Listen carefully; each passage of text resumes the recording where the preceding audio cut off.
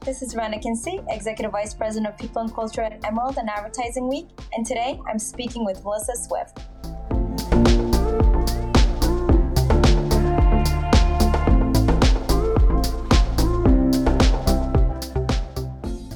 Melissa leads transformation for Mercer US and Canada. She's an expert in HR transformation, HR data and analytics, D&I, and her work leverages data analytics, a healthy dose of pragmatism, and a humanistic view of the workplace to create extraordinary outcomes for organizations. Her book on a more humanistic future of work, called Work Here Now, Think Like a Human, Build a Powerhouse Workplace, has been named one of HR Magazine's best of HR books. The book provides a practical, humanistic roadmap to a transformed world of work that mirrors economics and empathy. It includes 90 strategies that organizations and teams can employ to create a workplace where people are the fuel and not the brakes. Welcome, Melissa. It's a pleasure to have you. It's great to be here. Melissa, I want to get right into it. You're the expert in HR transformation, and you've done a lot of work on the Great Resignation and what it means for our labor market right now. So I want to speak a little bit about that. Where is our labor market right now? Yeah, so it's an interesting moment because if you think about a lot of the dialogue right now in the media is around layoffs. So you think, okay, well, the labor market, things must have completely changed since the Great Resignation, and there's all these people floating around. And actually, that couldn't be further from the truth. We are still short about 4 million folks in the United States, and that there are 4 million more job listings than unemployed people, which is wild when you think about it. That's a big gap. And we don't actually believe that it's going to get better structurally really anytime soon. I mean, you've got everything from, birth rates that have been coming down for decades. You've got people spending fewer hours in the workforce, which is the same as actually losing people in the workforce, right? Because it's cutting down on the total number of hours worked. You've got all sorts of trends that are causing the labor market to feel, kind of more pinched to really create what I think is going to be a longer term sort of slow burn labor crisis where organizations are just never going to have, again, access to the same number of people that they were used to kind of routinely taking in prior decades. And part of that is that people are retiring and doing more passion projects as well. Is that right? Yeah, absolutely. I mean, if you look at demographically what's gone on in Germany and Japan, we're on the same demographic cycle, just, some years behind. So I'll never forget, maybe 20 years ago or so, going to a Nissan factory in Japan as part of a business school trip and being shocked that so many of the workers had gray hair. They had these manufacturing populations that were effectively aging out. That's the journey we're on. We're just, some decades behind. And, we've managed to, as Americans do work longer, we've managed to stave off the retirement cliff a bit, but it's still coming. And what do we have to think about differently, knowing that the labor market shortage is not going to close anytime soon?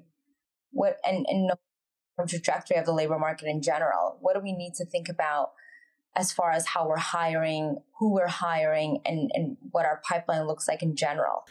Yeah, so it's interesting. You really have recourse to kind of 3 different strategies if you're an organization.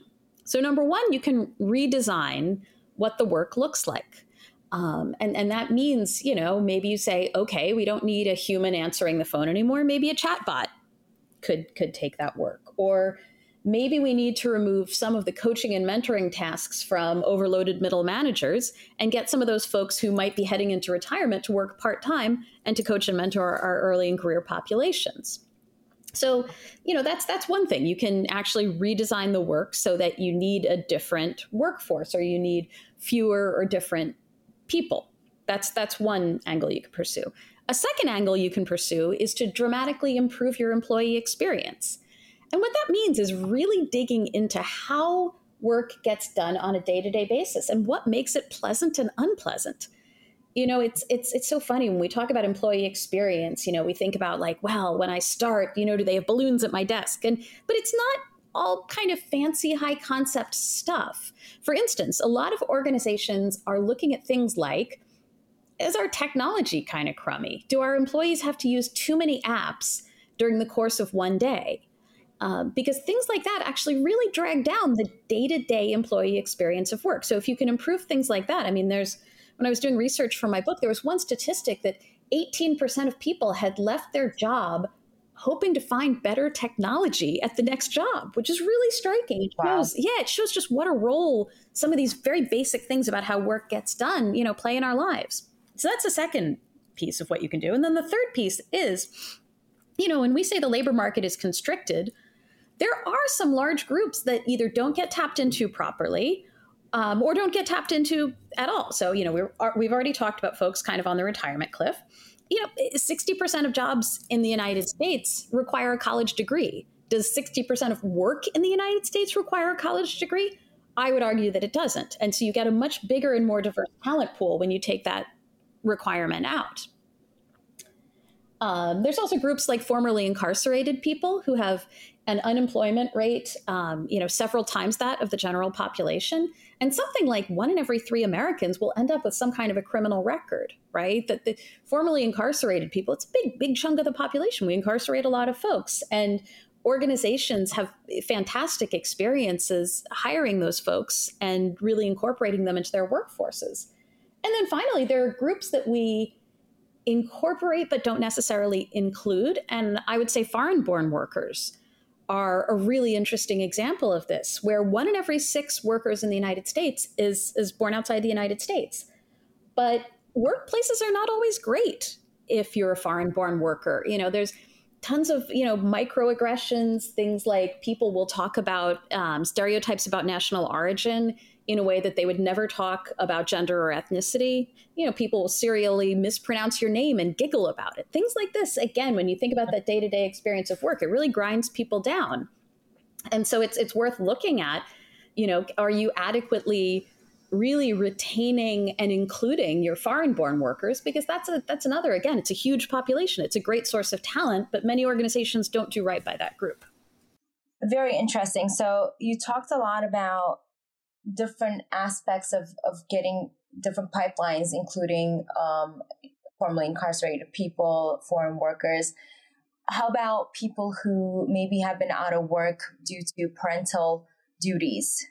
Is that a market that employers should try to get them incentivized to come back? And what does that look like? Absolutely. And I would include in that group, by the way, I mean, I would say it's even a broader group of, let's say, caregivers, right? Because they could be caring for, ailing parents as well, in addition to caring for children. And organizations need to really think about, for that group, there's been so much back and forth about, return to office and the where we work. But for groups like that, a lot of times it's more the when and the how. So can you incorporate greater flexibility on scheduling? This is something that is really interesting, both in knowledge work. Do people need to be working 9 to 5, or can you have, we've seen some organizations say our core hours are, let's say 9 to 1, and everybody needs to work those hours, but then you can go earlier or later, whatever your preference is, as long as you get the work done. And in blue collar work, we've seen organizations do things like divide up shifts. So let's say we get a traditional 8-hour shift, which makes it hard to pick up your kids or visit your parents at the nursing home, whatever it is, chunking it up into 2 4-hour shifts that can be spread differently. So really changing some of those dimensions of flexibility to better include that caregiving population, again, can give you access to an amazing talent pool. So you do agree that the one good thing that came out of COVID was the ability to work from wherever you wanted and have more of a flexibility around your schedule. So do you think that is going to have to stay in order for us to retain and attract talent now and in the future? Or do you think that it's going to shift back to the 5 days in the office? No, I think the conversation about flexibility will continue. I don't necessarily have a dog in the fight of, how many days should you be in the office? Partly because I'm not sure it's the right question. I think, we really focus on the where and the when, the how, the who, the what.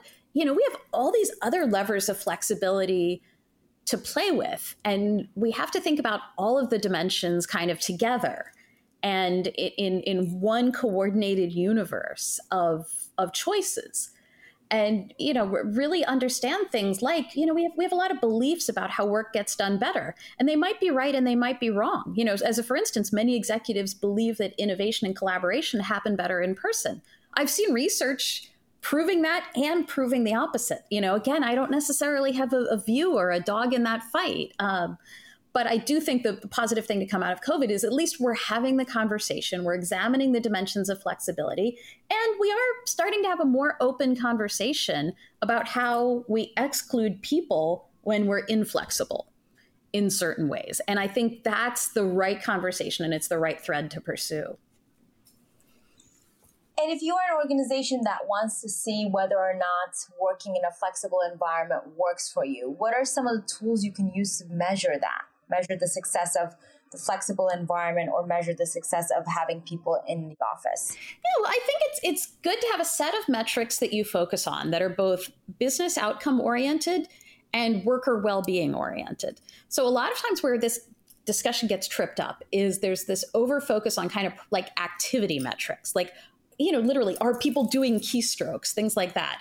I think it's fundamentally unhelpful, right? Who cares how often they're typing? Literally, who cares how often I move my mouse? It's not helpful.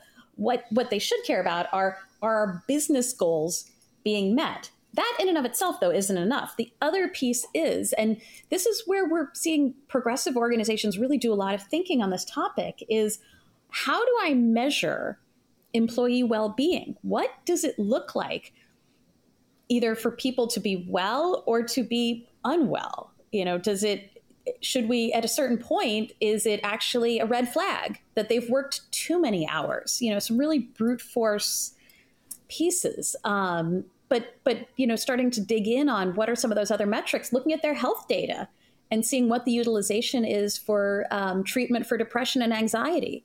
If that goes up, is something going wrong in the workplace? And again, I think we're at the early edge of it, but it's a really hopeful trend to say, okay, let's look at how do we understand whether our workers are well or not. It's very interesting. So the workplace does play a significant portion of mental health. So you're saying if the data shows that mental health depression is increasing in your utilization, then it is time to look at what's going on in the workplace. Yeah, absolutely. Absolutely. It's not that there aren't other factors. It's just that, to your point, we all spend a huge chunk of our lives at work. And I do think it's what I see as a really positive development in the working world is more and more organizations are looking at the organization's role in well-being instead of placing all the focus on the employee. It used to be, here, go meditate, go do yoga at your desk, right? And honestly, those were tiny Band-Aids for kind of like a big wound. And what organizations are now doing is taking a step back and saying, okay, are there things about our working practices or about our ways of working, about our workload that are having this negative impact on well-being? And does it make more sense for us to solve, systemically, rather than sort of pointing the finger at individuals and saying, go do your 10-minute, visualization and meditation?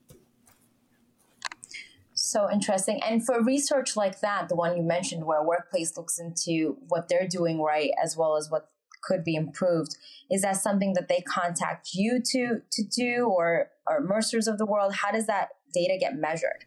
Yeah. Because that's not really an HR function, right? A lot of the times we put a lot of emphasis on HR needs to solve all of these problems, but that's not a tool that HR has in-house to be able to use and start measuring. Yeah, I would say it's something that as an organization, you internally you need to kind of build support for, but it is something where the Mercers of the world can be very helpful because, we have a lot of resources around everything from, benchmarks for employee listening data to, a large team of workforce analytics folks that can look at where well-being issues might be popping up in how people flow through the organization or what the drivers are of departures. So it's something where I think leading practice organizations are really centering in and aligning on the issue, but a lot of times to do the analytics, it is fantastic to have outside help. Absolutely. And is there analytics that an in-house HR team can pull in order to make a decision about the health of the workplace? I would say, I think, again, just starting with, are there any, kind of big picture red flags in how your health plans are being used? I would say big picture red flags in terms of just number of hours worked, things like that. Look at the really simple things. You can look at through Microsoft Viva, how busy are people's days? Just start with some of those very basic. Don't be afraid to, there was a great Adam Grant article on kind of, it was like the stunning power of obvious insights. Don't be afraid to start with the basic and obvious stuff, because there's actually a lot of good information there. I love that. In your work, you mentioned you did research for your book. So can you tell us a little bit about your book first? And then I have a follow-up question to that as well. Yeah. So the book is called Work Here Now, Think Like a Human and Build a Powerhouse Workplace. And it really, my goal in writing this book was to answer a question that I get asked by clients all the time. What are some things that we can do to practically start on the journey of just making work better at our organization, kind of both increasing productivity and increasing worker happiness? What are some practical things we can actually go do? So the book has 90 strategies in it, 45 at organizational level, and 45, things you can do with your own team, right? At team level. Because I thought both were important. A lot of the action in organizations happens within teams. So you need both categories.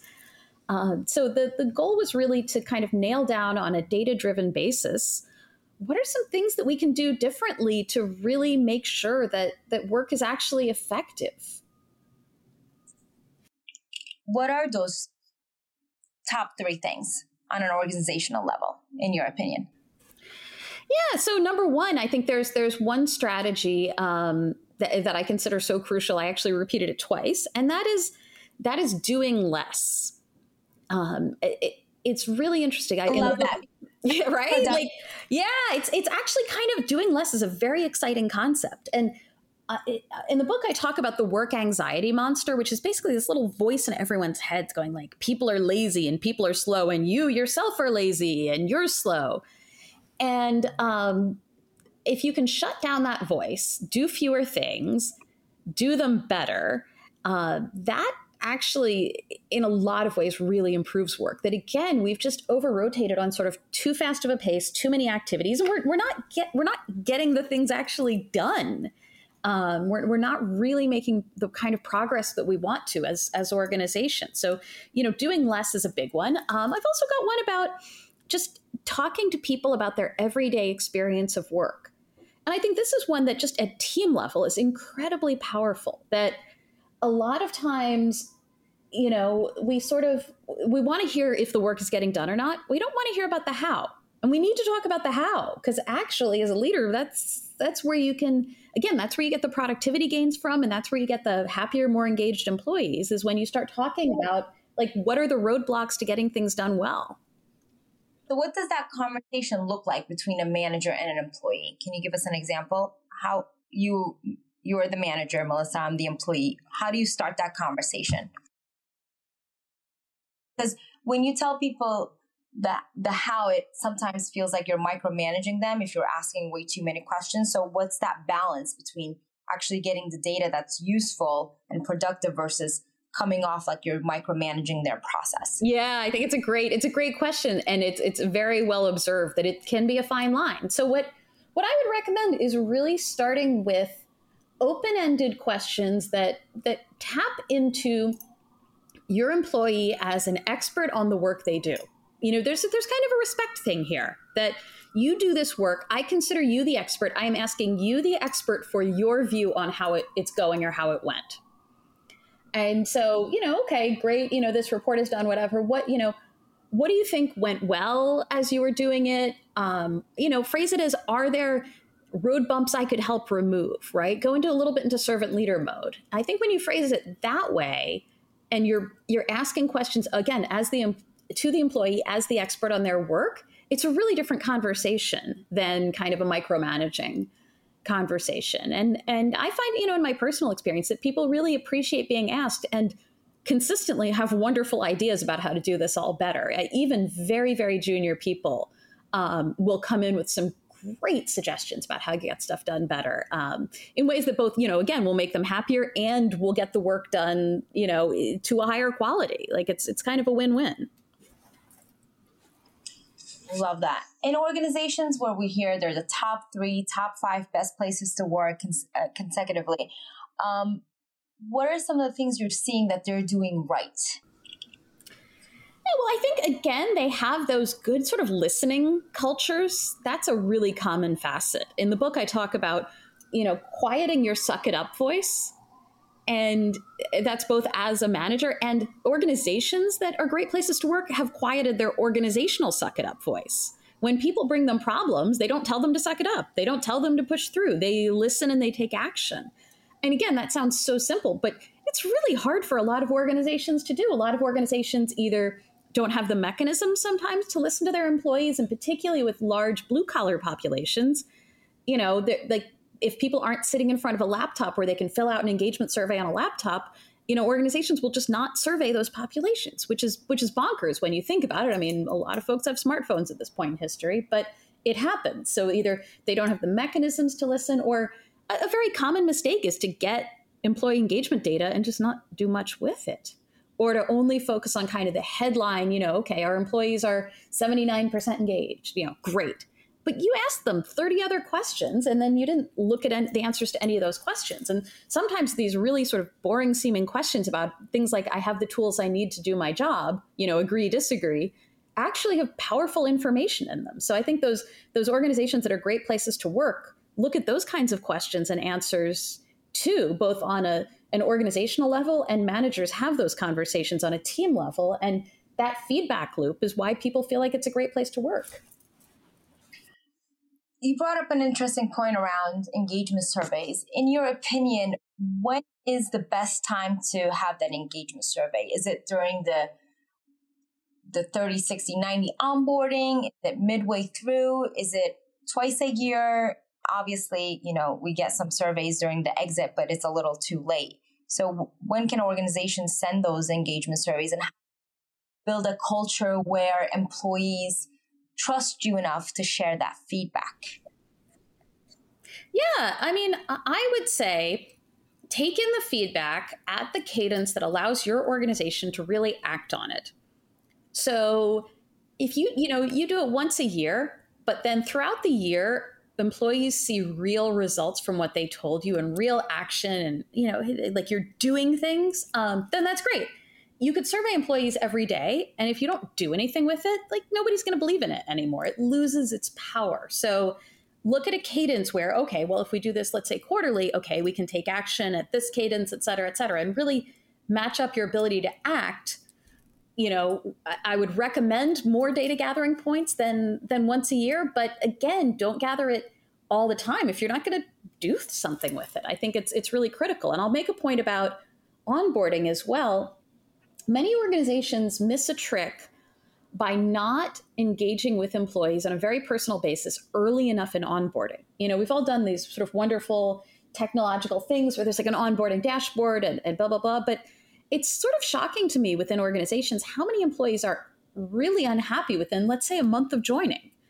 And so making sure that there's both formal feedback collection, but also just sort of managerial high touch within that first month or two, that seems to be really, really important. That issue seems to be sort of, and I don't know if it's that we got out of the motion of onboarding during the COVID period, or that we've over-rotated on the tech, but I would say pay real attention sort of months 1 and 2. And is that through like a regular one-on-one check-in? Yeah, I think it's people conversations. Right. I just don't see a substitute for kind of the human touch in that particular period of time in the employee experience. And I agree with you 100%, of course, but what would you say to a manager who feels like they're too busy to have those one-on-one conversations frequently enough to get that sentiment back? Yeah. So a lot of what managers are really grappling with, and I am unbelievably empathic to this, I deal with it myself sometimes, is managers' calendars are really too crowded right now. All of us, everywhere, every industry, every level of management, right? It's a really existential challenge. So part of what you can do is, we've seen some whole organizations go through and say, okay, we're going to kill off every standing meeting and see which ones we really need back. And inevitably, it's a tiny fraction that they actually end up needing back, right?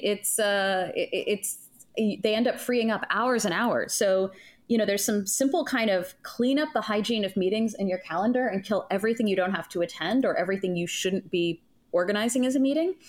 And you don't necessarily need, because I often do hear, well, I'm bogged down with just one-on-ones with my direct reports. You don't necessarily need incredibly cadenced one-on-ones with your direct reports. One thing you can do is clear out enough time on your calendar that you're free a lot and they can just call you when they have a need. Or you could do, I saw a wonderful Twitter thread on having the one-on-ones with your direct reports each week. And then at the beginning of the week, reaching out and saying, I'm keeping yours because we have something to talk about. I'm canceling yours unless you have something to talk to me about, et cetera, et cetera. And actually curating each week who the manager needed to talk to. And I think there's a lot of power in strategies like that. I love that idea. I think that's a very smart way to manage your calendar, as well as making sure that one-on-ones are not just regular check-ins on like administrative stuff or tactical things, but more of like, how are you doing? How are you feeling? Type of conversations. Yeah, absolutely. That they're real discussions, right? Love that. What resources do you recommend for our listeners who want to start becoming better listeners in the workplace or to start looking at avenues of where there's a lot of untapped talent and potential to help with the pipeline? Yeah, well, I would say number one, I'll start with the second question first. There's, a lot of great organizations that help kind of, let's say, match you up with underserved populations in the workforce. I mean, recently I was on a panel with somebody from an organization called ConConnect that helps formerly incarcerated people make a more substantive connection to the workforce, right? So organizations like that are fantastic. And there are those for every group, right? There are those for, caregivers returning to the workforce, for formerly incarcerated people, for veterans, get to know that landscape, because you need those conscious connectors. There's not a substitute for it. And then, in terms of improving, your listening, I think there's an array of great leadership thinkers out there. Folks like Kevin Eikenberry, Kevin Cruz, just absolutely terrific. Dan Pontefract, really some very, very interesting thinkers out there where, you sort of can't go wrong reading some of their concrete strategies. And I think that's a good thing to aim for. And again, this is something I aimed for in my own book was, it makes us feel nice to read all these vague pronouncements, right? But what I like about the work of some of the folks I just named is, they're concrete, right? It's here's how to have a listening conversation, or here's what creates that, or here's what creates better communications. And it's interesting because it's kind of a trend that I'm seeing in leadership development overall is more focus on the basics and, just a greater emphasis on how to have that one-on-one conversation properly, which again, it sounds so simple, but it's the foundation of everything else. Absolutely. And how can people find you? Yeah, so a great place to connect with me is on LinkedIn. I'm very active. You can also follow me on Twitter. And I, of course, recommend checking out the book. As I said, it's pretty substantive and practical, and I love discussing it with folks. So if you check out the book, ping me on LinkedIn and let's talk about it. I love that. Thank you so much for your time, Melissa. Thank you. This was a lot of fun.